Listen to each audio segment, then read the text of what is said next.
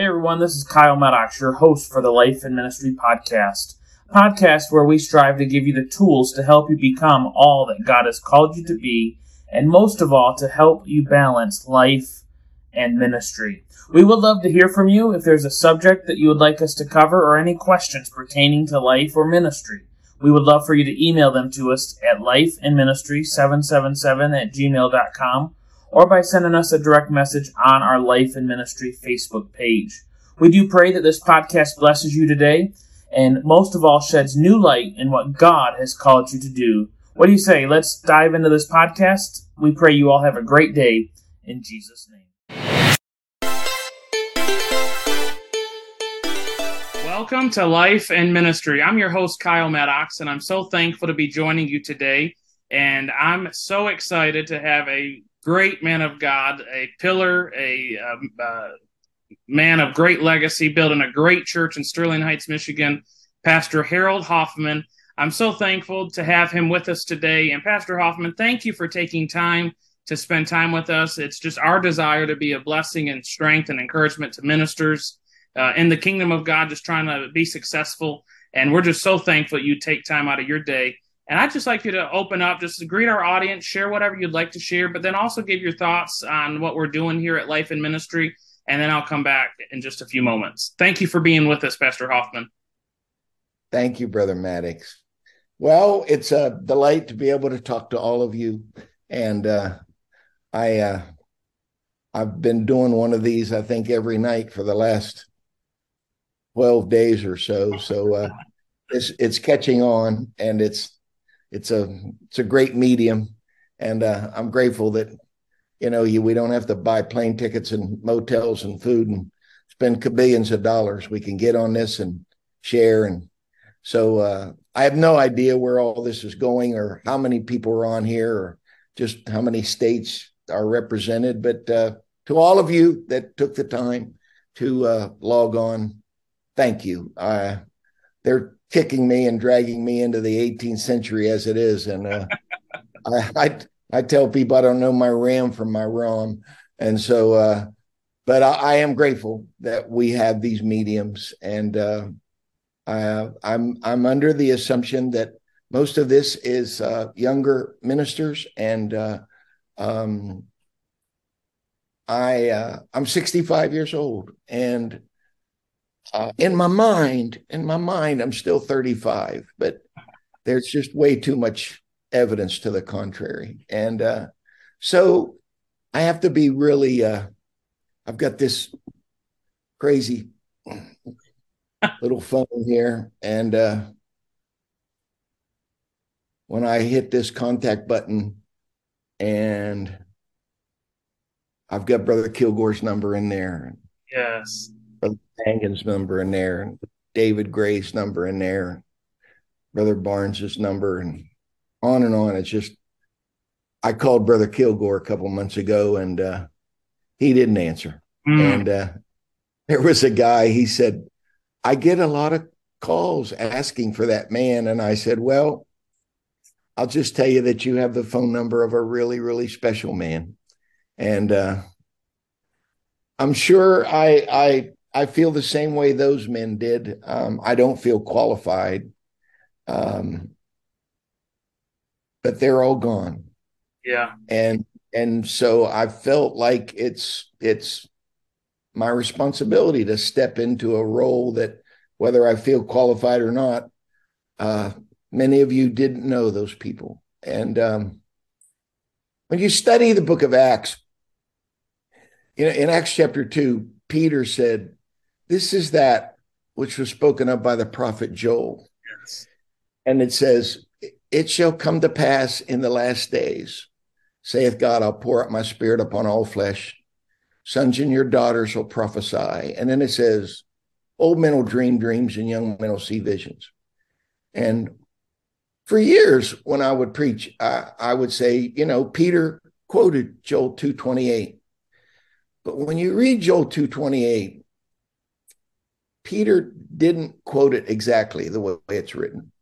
Because in Acts 2, he said, it shall come to pass in the last days. But when you read Joel 2:28, this is what it says. It said, it shall come to pass afterward. After. And so I just asked a simple question: after what? And the answer is in verse 27. Right before that, it says, I'm the Lord your God, and the people will know. They'll know that I am the Lord, and my people shall never be ashamed. Oh. And it come to pass afterward. So after what? After people get over their shame. And I have to be careful how I word this, but there's a verse in Malachi. It says, "Let the bride come out of her closet." Yes. And we got all the lesbians coming out of the closet, and we got all the homosexuals, and now the transgender, and all this crazy woke stuff. When Bill Clinton was inaugurated years ago, what CNN wouldn't show was on the other side of the Capitol steps was a group called Queer Nation. And they were screaming, we're here, we're queer, and we're going to get your kids. And my point is, those perverts unashamed. Yeah, sure. A lifestyle that is such that the Bible says it's an abomination, you know. And when you study abomination, it's something God always hated and always will hate. And so my deal is, where's the church? Oh. Where's the Jesus people? It's everybody else is coming out of the closet. I think it's time for the church to come out of the closet. And we don't have to be mean, and we don't have to be malicious. Oh. And we sure better not be proud, but we do need to be confident that we have a message that's appropriate for the call. You know, it said David served his generation in the will of God. Yes. And I did my best to serve my generation in the will of God. And I believe that you people, you younger ministers, you're going to serve your generation in the will of God. And what I don't know if this is biblical, but it's my approach on it. I've always thought dreams happen at night. Sure. And a vision happened during the day. I'm sure there are exceptions, but if we just work on that premise. You remember that when Solomon prayed, I'm a child, I don't know how to go out, I don't know how to come in, just give me wisdom. When you study that verse, it says, and the Lord appeared to Solomon in a dream. Yes. He prayed the prayer that literally changed his life while he was asleep. Yes. That always fascinated me, you know. But if I take that verse in Joel and in Acts, it appears to me that dreams belong to elders and visions belong to young men. And when your memories become more important to you than your dreams, you're getting old. You're getting old. And I feel like I have two roles at this season in my life. One is to encourage senior ministers like myself to keep dreaming, because the people that I always respected, they always lived in tomorrow. You know, I did the Louisiana camp before Brother Tenney died, and there was some elder, and he meant well, but he was saying about the good old days. And Brother Tenney looked at me, and he had that high voice. He said, Brother Harold, he said, I was there in them good old days, and them good old days weren't always that good. And he said, I'm more excited about the ministry we have right now than we ever had back then. Yeah. And I loved that kind of, they just lived in tomorrow, and they were special people. And so I'm doing the best I know how to talk to all of us gray-haired men and say, what's your dream? You know, do you feel like you still have a role to play? And if you don't, then it's time to hang up your spurs and give it to somebody else. In the Old Testament, you could only be a priest between 20 and 50. That was it. And I know from personal experience, those are your strongest physical years, 20 to 50. And, but while I'm doing my best to encourage elderly men to keep dreaming, you can't marginalize the ministry of our younger men and women. You can't do that because, and again, this is just my personal take. It doesn't say without a dream, the people perish. Right. It says vision, people perish. And if vision is the backyard of our young ministry, if we don't encourage young ministers to think outside of the box and to encourage them in their, we're going to die. We're going to die. And you look at this thing in Kentucky, and I'm not marginalizing it. I'm grateful it's happening. It's a Wesleyan college, and I've had several friends that have visited, sent me. I'm sure many of you have seen it, and it's encouraging. However, I can take you to a place in Alexandria where they've been trained 24 hours a day for 50 years. Yeah. And so there is hunger going on, and I'm grateful for that. I met some of these elders. I didn't know the old gen. I never knew Brother Witherspoon. I never knew Winfred Black. I never knew Brother Urshan's father. But when I was young, I made a list of 10 preachers. I was 17, and I was a hillbilly kid in West Virginia, and lived in a little small coal mine village. And I made a list of 10 people I wanted to meet. And number one on the list was G.T. Haywood. And I was so ignorant. I had no idea G.T. Haywood died in 1932. I didn't know. But the other 9, I met those men and became friends with them. And I'm just telling you, people sometimes call me and get hold of me and say, I don't want to bother you, Brother Hoffman, and I know you're busy. And I know from personal experience, those men, I felt that same way with David Gray and Brother Kilgore, and but I found that if you were legitimately hungry about the things of God, those old men had time for me. Yes. I don't want to just,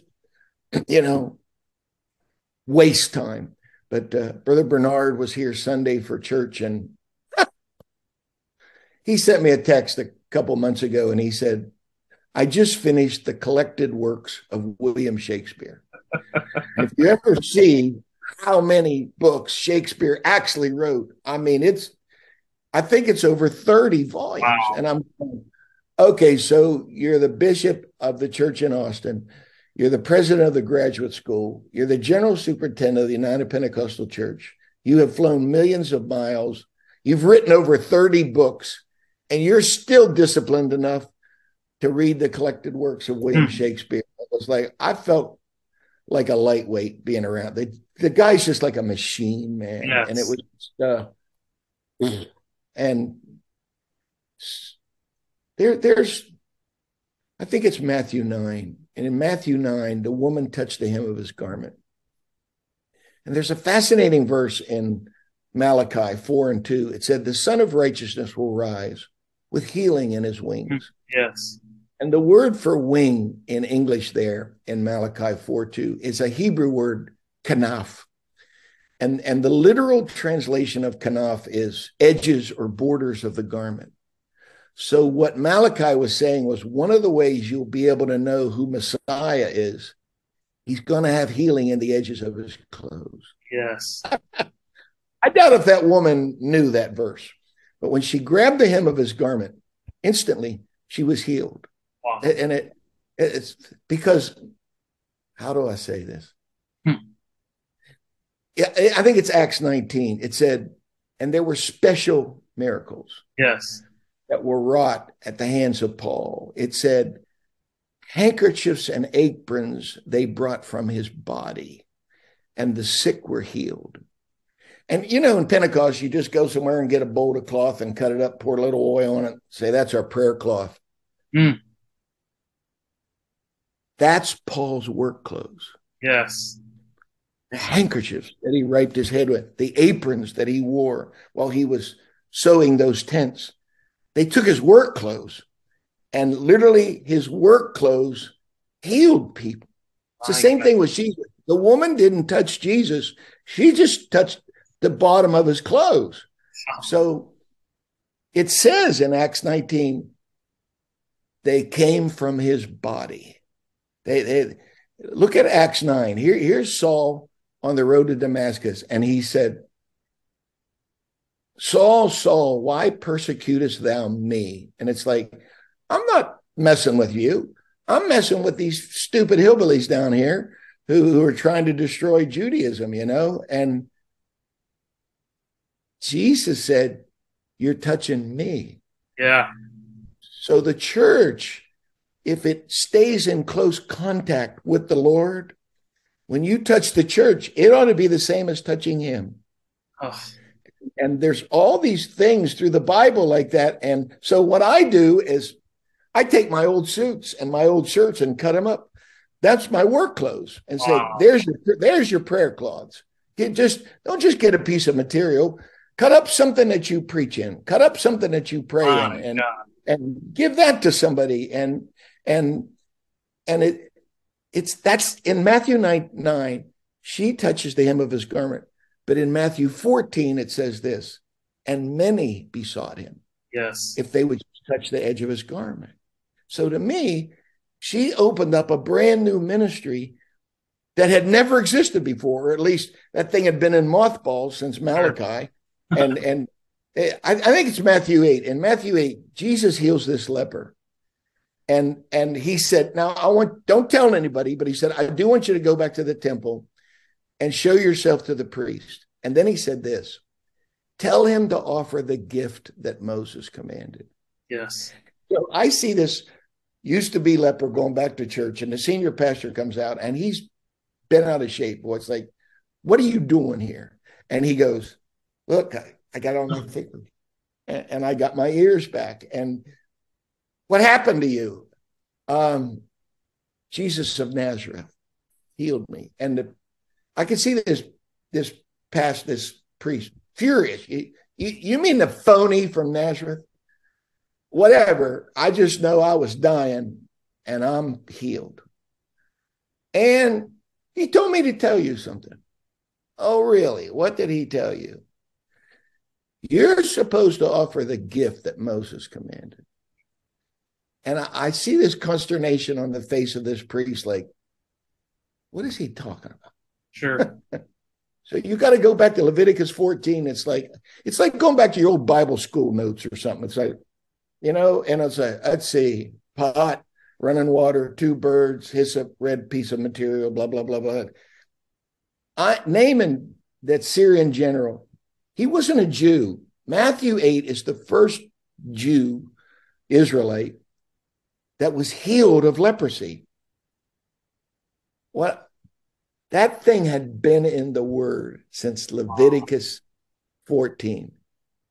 How many years was, I don't know, 1,000, 1,500? It just sat there on the shelf. And all of a sudden, it's relevant. It's alive. I'm wondering how many other things are in the word just sitting there, waiting for some of you men and women to take a step of faith and birth a new ministry. We have a girl in our church. Her name is Talisha Gibbs. And she tells her testimony and so I'm not violating her privacy, but she was raped. She wasn't in church. She was raped when she was 17 at knife point. My God. Never knew who raped her and became pregnant. And she had an abortion.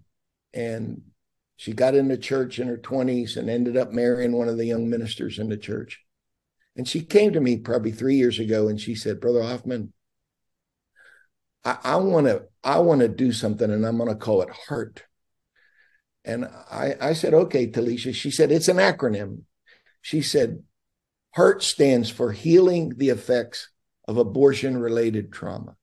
And she said, I have a burden for all these girls that did what I did and are suffering from the guilt and the shame of having an abortion. So now, 3 years later, it's been translated into 4 different languages. Oh my! We have 3 different countries. I'm thousands of them every week are in touch with her. We partnered with something here called Grace Centers of Hope, and we help them build houses and remodel old houses, and they take these girls who have just been battered and And it's fast. Next fall, the governor is coming to our church. She heard about, and she's a liberal Democrat, but I don't care. She's so encouraged by how many women, they say all the king's horses and all the king's men can't put Humpty. Jesus can put Humpty Dumpty back together again. Yes. And there's that verse that says, all you need is a piece of an ear or a tail. Just give me what's left over. And we've seen these women repaired and restored. And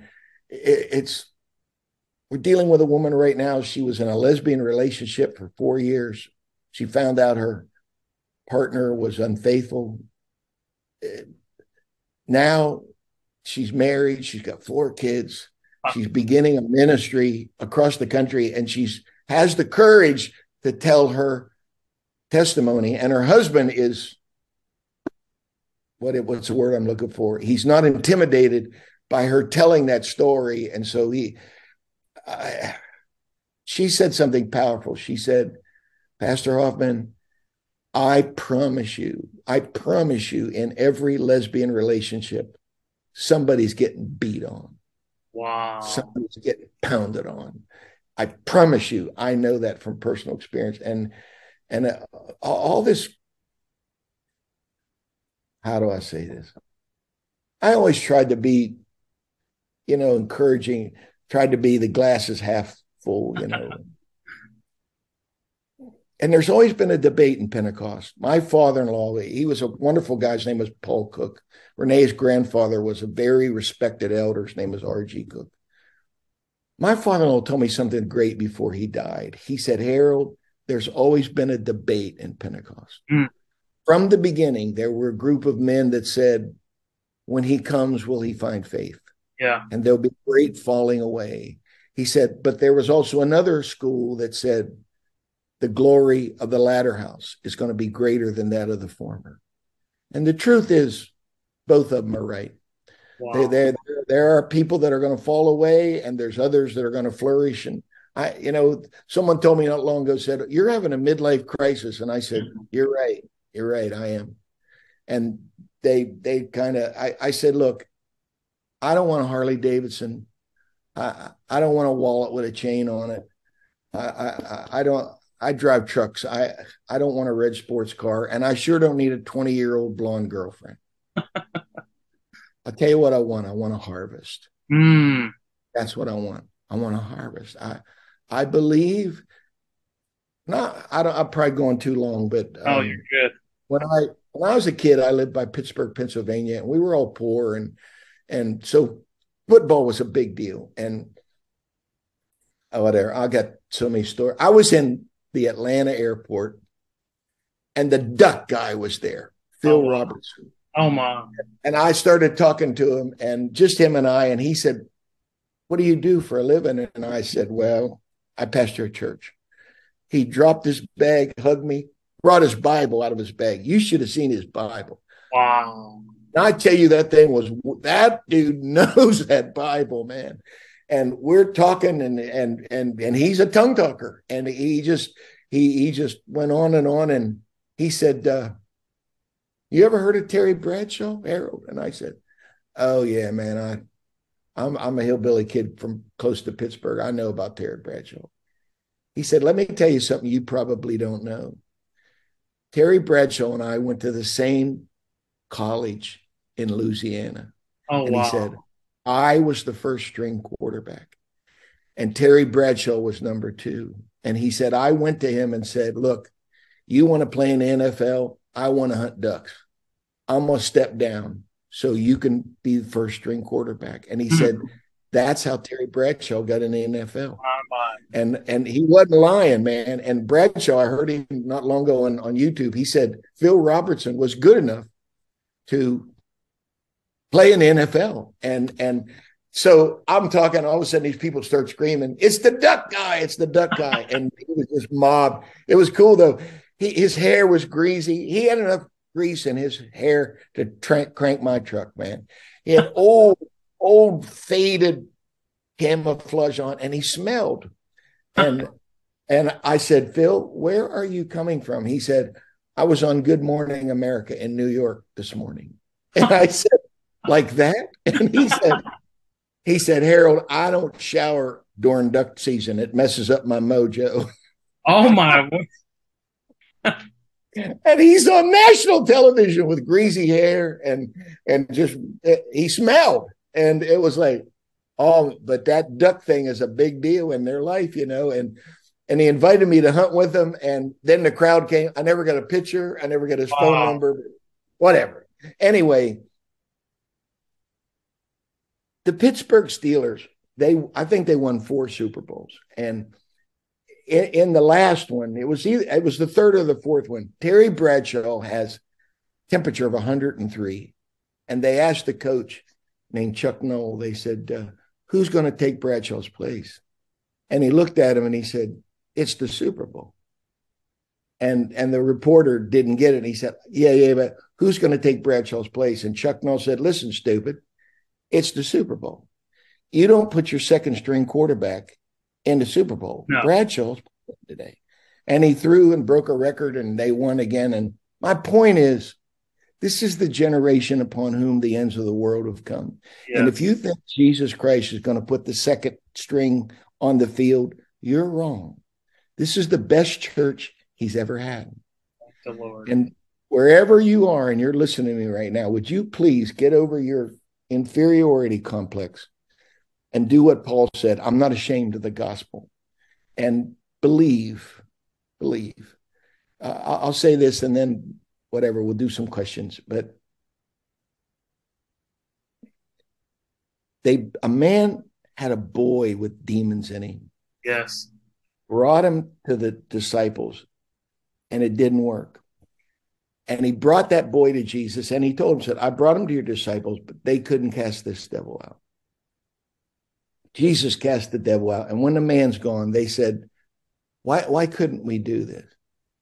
And this is what he said. This kind goeth not out, except by fasting. Now, here's what most people don't realize. When you study Luke 10, Jesus had already sent those men out, and they came back saying, even the devils are subject to it by your name. So these guys have already done some exorcism. They've already cast out some devils. But Jesus said, this kind, you're not getting rid of this kind unless you pray and fast. Brother Tenney used to say, for each new level, you get a brand new devil. And it's just like, I've heard people say, well, I met Satan. No, you didn't. You've never met Satan. Never. No. You might have met a sergeant. You might have met a lieutenant. When you get in that level of the spirit, that's big. They're dealing with stuff like life and death, not boyfriends and girlfriends. No. And, no. And it's just, my point is, if I met this wonderful man years ago in Moline, Illinois. His name was Wayne Mitchell. Always wore a bow tie. He could hit high C on the piano. He had an obnoxious voice, but he was a great old-time preacher. And he said, I was 19 when I met him, and he said, make a promise to me that you'll read a book a week for the rest of your life. And I said, okay. And, I've been on vacation or other time, but for the most part, for the last, 46 years, the people that I've met that are great communicators are voracious readers. Yes. Don't just get on that stupid computer and surf the web and watch YouTube. Study to show yourself approved unto God, which tells me you're really not going to have the approval of God if you don't study.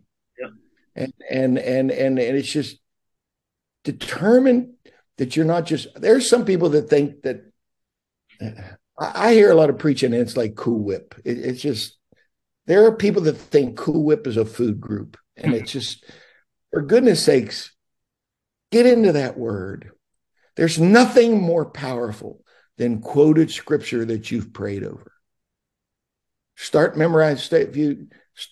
This year, memorize Romans chapter 8 and start there and just start incorporate. Don't just get up and say, hallelujah, hallelujah. Oh, I feel the Holy Ghost here. I've seen preachers get up and get mad at a crowd because they weren't worshiping with them. And it's like, faith comes by hearing, Tell us something, and we will worship. But don't just get in front of a crowd and say, "Give me a J, give me an E, give me an S." It's like not be a cheerleader. Put some word in them, you know. Read some books, study, memorize some Bible, read something about the Bible, study history, biographies. When people are giving you these non-refundable fragments of eternity called time, that time's more valuable than money, and it's just make it worth their time. Yes. And build their faith, and then just start. I was taught when I was a young preacher, they said, just have good church. And so I gave myself to try and be a good preacher. But it's more than being a good preacher. Yes. You have to have the faith of God on your life. And if there's one thing I would redo, I would have given myself more to prayer than I did. I prayed, but I failed some classes in Bible school. I went to Bible school in Texas. Not because I couldn't pass the test. I failed it because of my attendance. I would leave on Friday and go to Alexandria, Louisiana. I had some friends that lived there in town, Sklusicheks. I'd knock doors with them on Saturday. I'd stay for Sunday night, Sunday morning, Sunday night. I'd drive all Sunday night to get back to Houston in time to go to work. So I didn't go to class on Friday or Monday, and they failed me. I heard G.A. Mangan preach dozens of times. There's only one time in all of those times that I ever understood what he was talking about. He was a terrible preacher. He was a horrible preacher. One time, because of the times, he preached a message called The Tomb of the Unknown Soldier. Yes. And that's the only time I ever understood what he's talking about. Every other time I heard him preach, he talked about them Jews and them Arabs in that land, and he just started praying for people. People get the Holy Ghost. And I was in one of their prayer meetings, and this woman died. She died before church in the prayer meeting. And they had all these medical people there, and they're doing, she's purple. She's gone, man. They call the ambulance. It's outside. GA comes out of his office, wondering what's going on, seeing that. And they said, Brother Mangan, this sister died during prayer meeting. I'm right there, man. He comes over and reaches down and grabs that woman by the hair and said, I said in the name of Jesus, get up. And her eyes opened and she stood up. And I said, I don't care if the guy can preach or not. Wow, look at that. And it's just, give yourself. It's going to be your hands that's going to be people. It's going to be your mouth. It's going to be your mind that God's going to anoint. And I'm talking to some people, right? The reason you're being fought so much, you have the potential to be a powerful weapon in the hands of the Lord. And that's not arrogance. God resists the proud, but he gives grace. Grace. It's the buzzword right now. Grace. People say, thank you for your mercy and your grace. Let me explain something to you. Grace is not mercy. It's not mercy. No. When you read the New Testament in Titus, it said, and the grace of God, which bringeth salvation, has appeared unto all men, teaching them to deny ungodliness and to live soberly and righteously in this present world. And so grace is a teacher. Not mercy. I mean, I've heard all my life, we live in the dispensation of grace, and grace started at the cross. Really? Well, what's this verse mean? And Noah found grace in the eyes of the Lord a long time before the cross. Yes. And you look at Joseph. Joseph gets sold by his brothers, and Potiphar's old lady tries to seduce him. And he said this, I can't do this sin against my God. That's Genesis 39. The commandments aren't going to even be written until Exodus 20. That's 450 years down the road.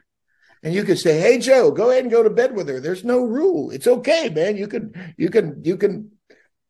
Adultery hasn't been defined in the commandments.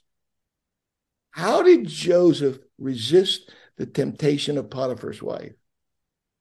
Grace. Grace of God taught him to deny ungodliness. And it's just, who's going to ascend to the hill of the Lord? He that hath clean hands and a pure heart. I deal with people all over the country. They're struggling with pornography. Hey, man, I had hormones. Uh, if I was 16 now and had access to the internet, I'd go to hell. It was, but I just believe that this people you're going to be able to rise above. There's just all this filth and this sewage and this garbage that's available to you right now. Don't Mm. stay clean. Stay clean. And boy, I'm rambling here, but I was I was studying the word spirit one time, and there's all kinds of things in the Bible known as a spirit. But I made a mistake and I typed spirits, plural. And when you do the word search, there's only three. There's only three things in the Bible called spirits. It said there's seducing spirits, unclean spirits, familiar spirits. Yes. And I'll say this, and then I really will stop. But I think Satan. When I was a kid, we used to have mud ball fights. We didn't have any toys, and we'd get around these strip mine ponds and scoop a bunch of that yellow mud and throw it at one another. And you know, when you get hit on the chest, you get this giant cow pie in your chest. You can't say you missed. You know, so you're out until. And so I think that's. Did you ever go and have a great service and right after a great prayer meeting or a great service, think something terrible? Sure. Oh, I yes. mean, it's like, whoa, wait a minute, man. I just came out of the Holy of Holies and I think Satan, I think this is what's going on. I think Satan is constantly out there throwing stuff at us, trying to seduce us. Yes. And every now and then something connects. We all do something stupid. And now we're unclean. Now you got to wash, and you wash by the word. You wash by the word. Here's what you don't want. I think that's where most people live. The enemy's after him. Every now and then he connects. We do something stupid. We feel guilty. Here's what you don't want to have happen. You don't want to get used to being dirty to where that you become familiar with that thing. And it's like, yeah, I give up. You know, you don't even fight anymore. Keep fighting. Keep fighting. Renee's grandfather one time asked me, what's the greatest example of baptism in the Old Testament? I'm fresh out of Bible school, man. I got this one figured out. You know, I said, the laver in the tabernacle. He said, no. He said, do you know that they had to wash every time before they went into the temple? Mm. And it was like, whoa, they never taught me that in Bible school, you know? He said, the best example of baptism is circumcision, because it said, and Joshua made sharp knives and rolled away the reproach of Egypt. And circumcision can only be done once. And when you read Romans, it talks about a lot of thing in there about circumcision. So I believe that when we're baptized, that's our initial washing. But it's husbands, love your wives, and it's by the washing of the word. And it's just stay in that word and let that thing cleanse you. Stay clean, stay in prayer, put that word in you, and I promise you, God will use you. Wow. He'll use you. Lord Jesus, these are my brothers and my sisters. I don't know them well. I don't even know if I've met many of them. But I know you well. And I know what you've done for me. And I am no less and I'm no more than these people that I'm praying over right now. I'm not praying for them because I'm smarter than they are. I'm not praying for them because I'm closer to you than they are. The truth is, Lord, nobody knows as much about you as they could know. And nobody is as close to you as they could be. But your word does say, freely we have received, and freely we give away. So by the authority of the word and the power in the name Jesus, I'm asking you to use me right now, Lord, to put a foundation of the word beneath these people and to put a hedge of protection around them and to put a canopy of submission over them. Guide them, guard them. I know your word says your ways aren't our ways and your thoughts aren't our thoughts.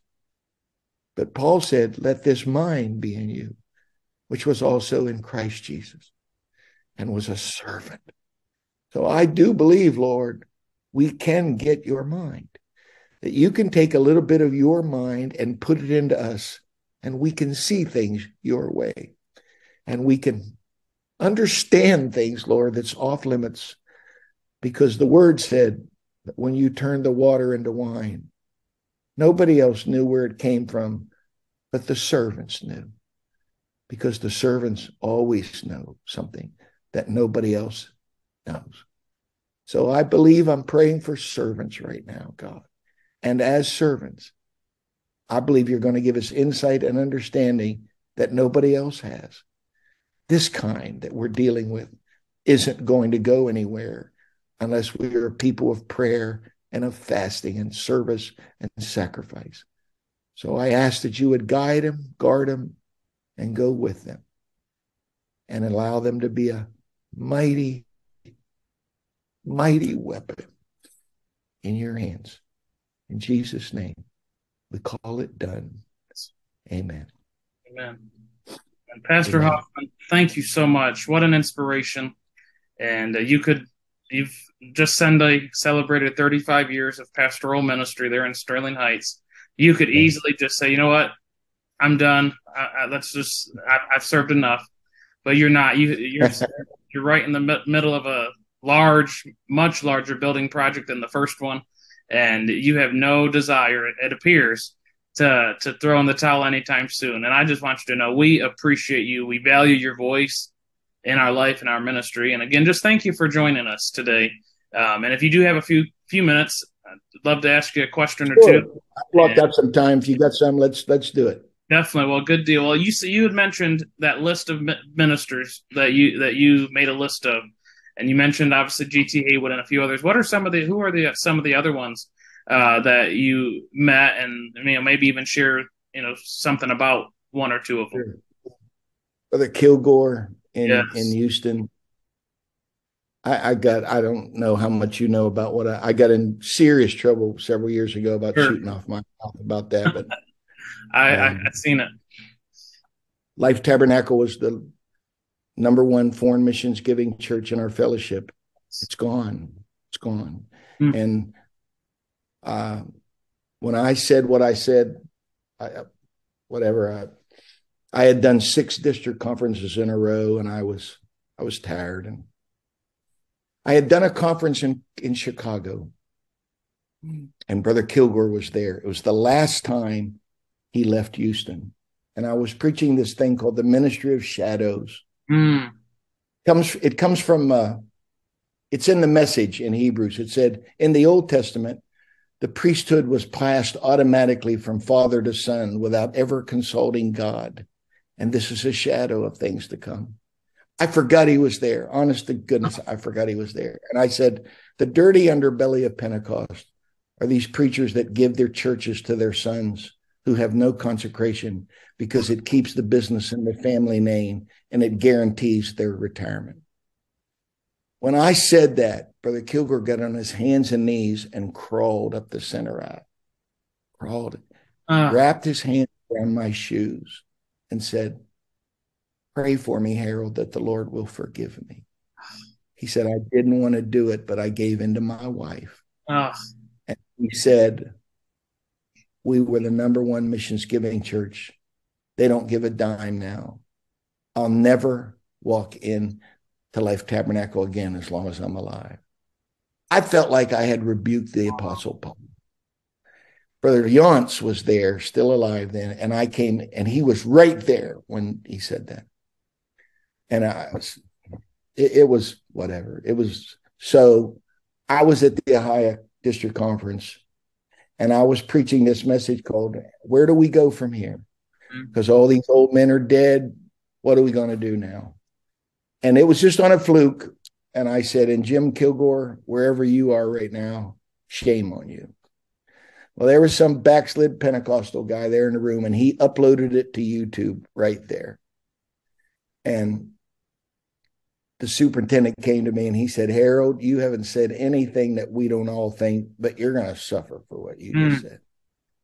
And my friend Aaron Bounds ran across the top of the pews, not on the floor, ran across the top of the pews, Wow. grabbed the microphone out of the superintendent's hand, and he said, if we don't listen to what Brother Hoffman just said, we're damned and doomed.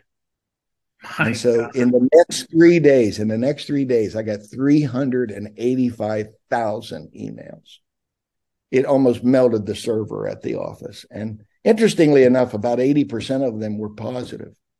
But there was they got that word network foolishness. I mean, used Yes. to be when you backslid, you could remember 2 or 3 phone numbers of somebody that used to go to church. Not now.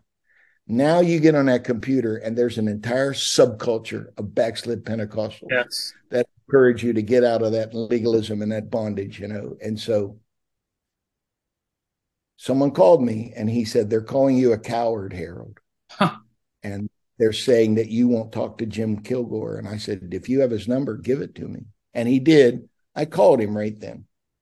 And I said, Brother Kilgore, the best friend I've ever had was my dad. He was the best man in my wedding, but he's getting older and he's going to die soon. And I don't look forward to the day when I have to bury my dad. You just buried your dad. And I know you loved your dad as much as I loved mine. And I was tired and I was lazy with my mind. And I want you to forgive me. I should have never said that. It wasn't appropriate. And I was wrong to say that. And he said, well, Brother Hoffman, I really appreciate you calling me. I'm surprised that you called me. As you know, a lot of people said you wouldn't. He said, so I accept your apology. But he said, I have one question before we hang up. Did my dad really say that? Did he really say that? He'll never come back to Life Tabernacle again? And I said, well, you can call Brother Yonce. He was right there. So he said, I consider this matter closed, and hung up. 6 months ago, they sold Life Tabernacle. It's gone. Wow. It's gone. They sold it to a charter school. And so Life Tabernacle was kind of like one of our flagship stores. Yes. It's gone. It's gone.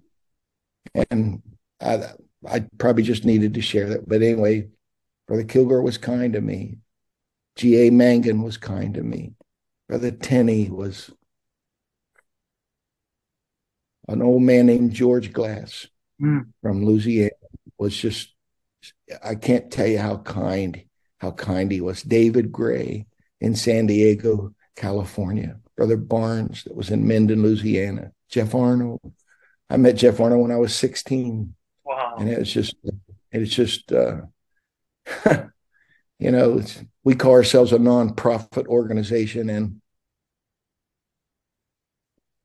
prophets didn't live long in the Old Testament. They killed them guys. And I've been around a couple of those men. When I was a kid, I used to drive Billy Cole. I lived close to him. He was in Wheeling, West Virginia. Billy Graham, if you ever go to the Billy Graham Museum in North Carolina, it's fascinating. But Billy Graham was never touched by scandal, never. And he attributed that to the fact that he never went anywhere alone. So Billy Cole adopted that. And he would call me and said, come drive me, Harold. I took Billy to a place one time, Ravenswood, West Virginia. There was about 40 people, maybe 50 in the service. This guy stood up and started speaking in tongues. And I watched Billy, and he said, you just spoke in perfect Thai, and you confessed to a murder that you committed 10 years ago. Oh, my. And the guy's face was ashen, and he just ran out of the building. And Billy looked at me and said, well, I guess my Thai's still good, He never called himself a prophet, but he would step into that office at times. My friend, Brother Arnold, he caught a lot of hell and havoc for Louisiana a couple of years ago. Yeah. There was not one thing that Brother Arnold said. If it would have, because of the times originally started to be for young evangelists, that was Brother Mike Williams and Brother Kilgore and Brother May. That's the way it started. But politicians started coming and whatever. You can't put a prophet in the same room with politicians. No. It's like waving a red flag in front of a bull, dude. They're going after him every time. And Jeffrey doesn't call himself a prophet. People get mad at him for some of the stuff he says, but 95% of what Jeff says is revelatory. 5% of it is Jeffrey. It's not Jesus, it's Jeffrey. And he gets in trouble with Jeffrey, but I just tell him, would you just preach Jesus and leave Jeffrey out of it? But I don't know if he can, because that's the flavor of who he is, you know. And I was with Charles Mahaney and Jeff one time, and Charles Mahaney said, Jeffrey, when you and I die, Pentecost is going to be vanilla. We're the last two characters in Pentecost, Jeffrey. And he said, no chocolate, no strawberry, just vanilla after we're gone. And so I don't know if we could handle a prophet today, because some of those guys I've been around, they didn't take no prisoners. Boy, they were tough. No. Billy used to line us up. There were 10 of us. We were young, man. He would stand in front of us and say, pray, and you better get anointed. Because in 30 seconds, if you didn't hit it, he'd say, shut up. You don't have it yet. Next. And he just go down the line. Wow. And that church where Paul said, I was instant in prayer, Billy believed you ought to be able to wham, plug in. And if you couldn't, he would rebuke you. And he'd say, well, I couldn't handle that. Well,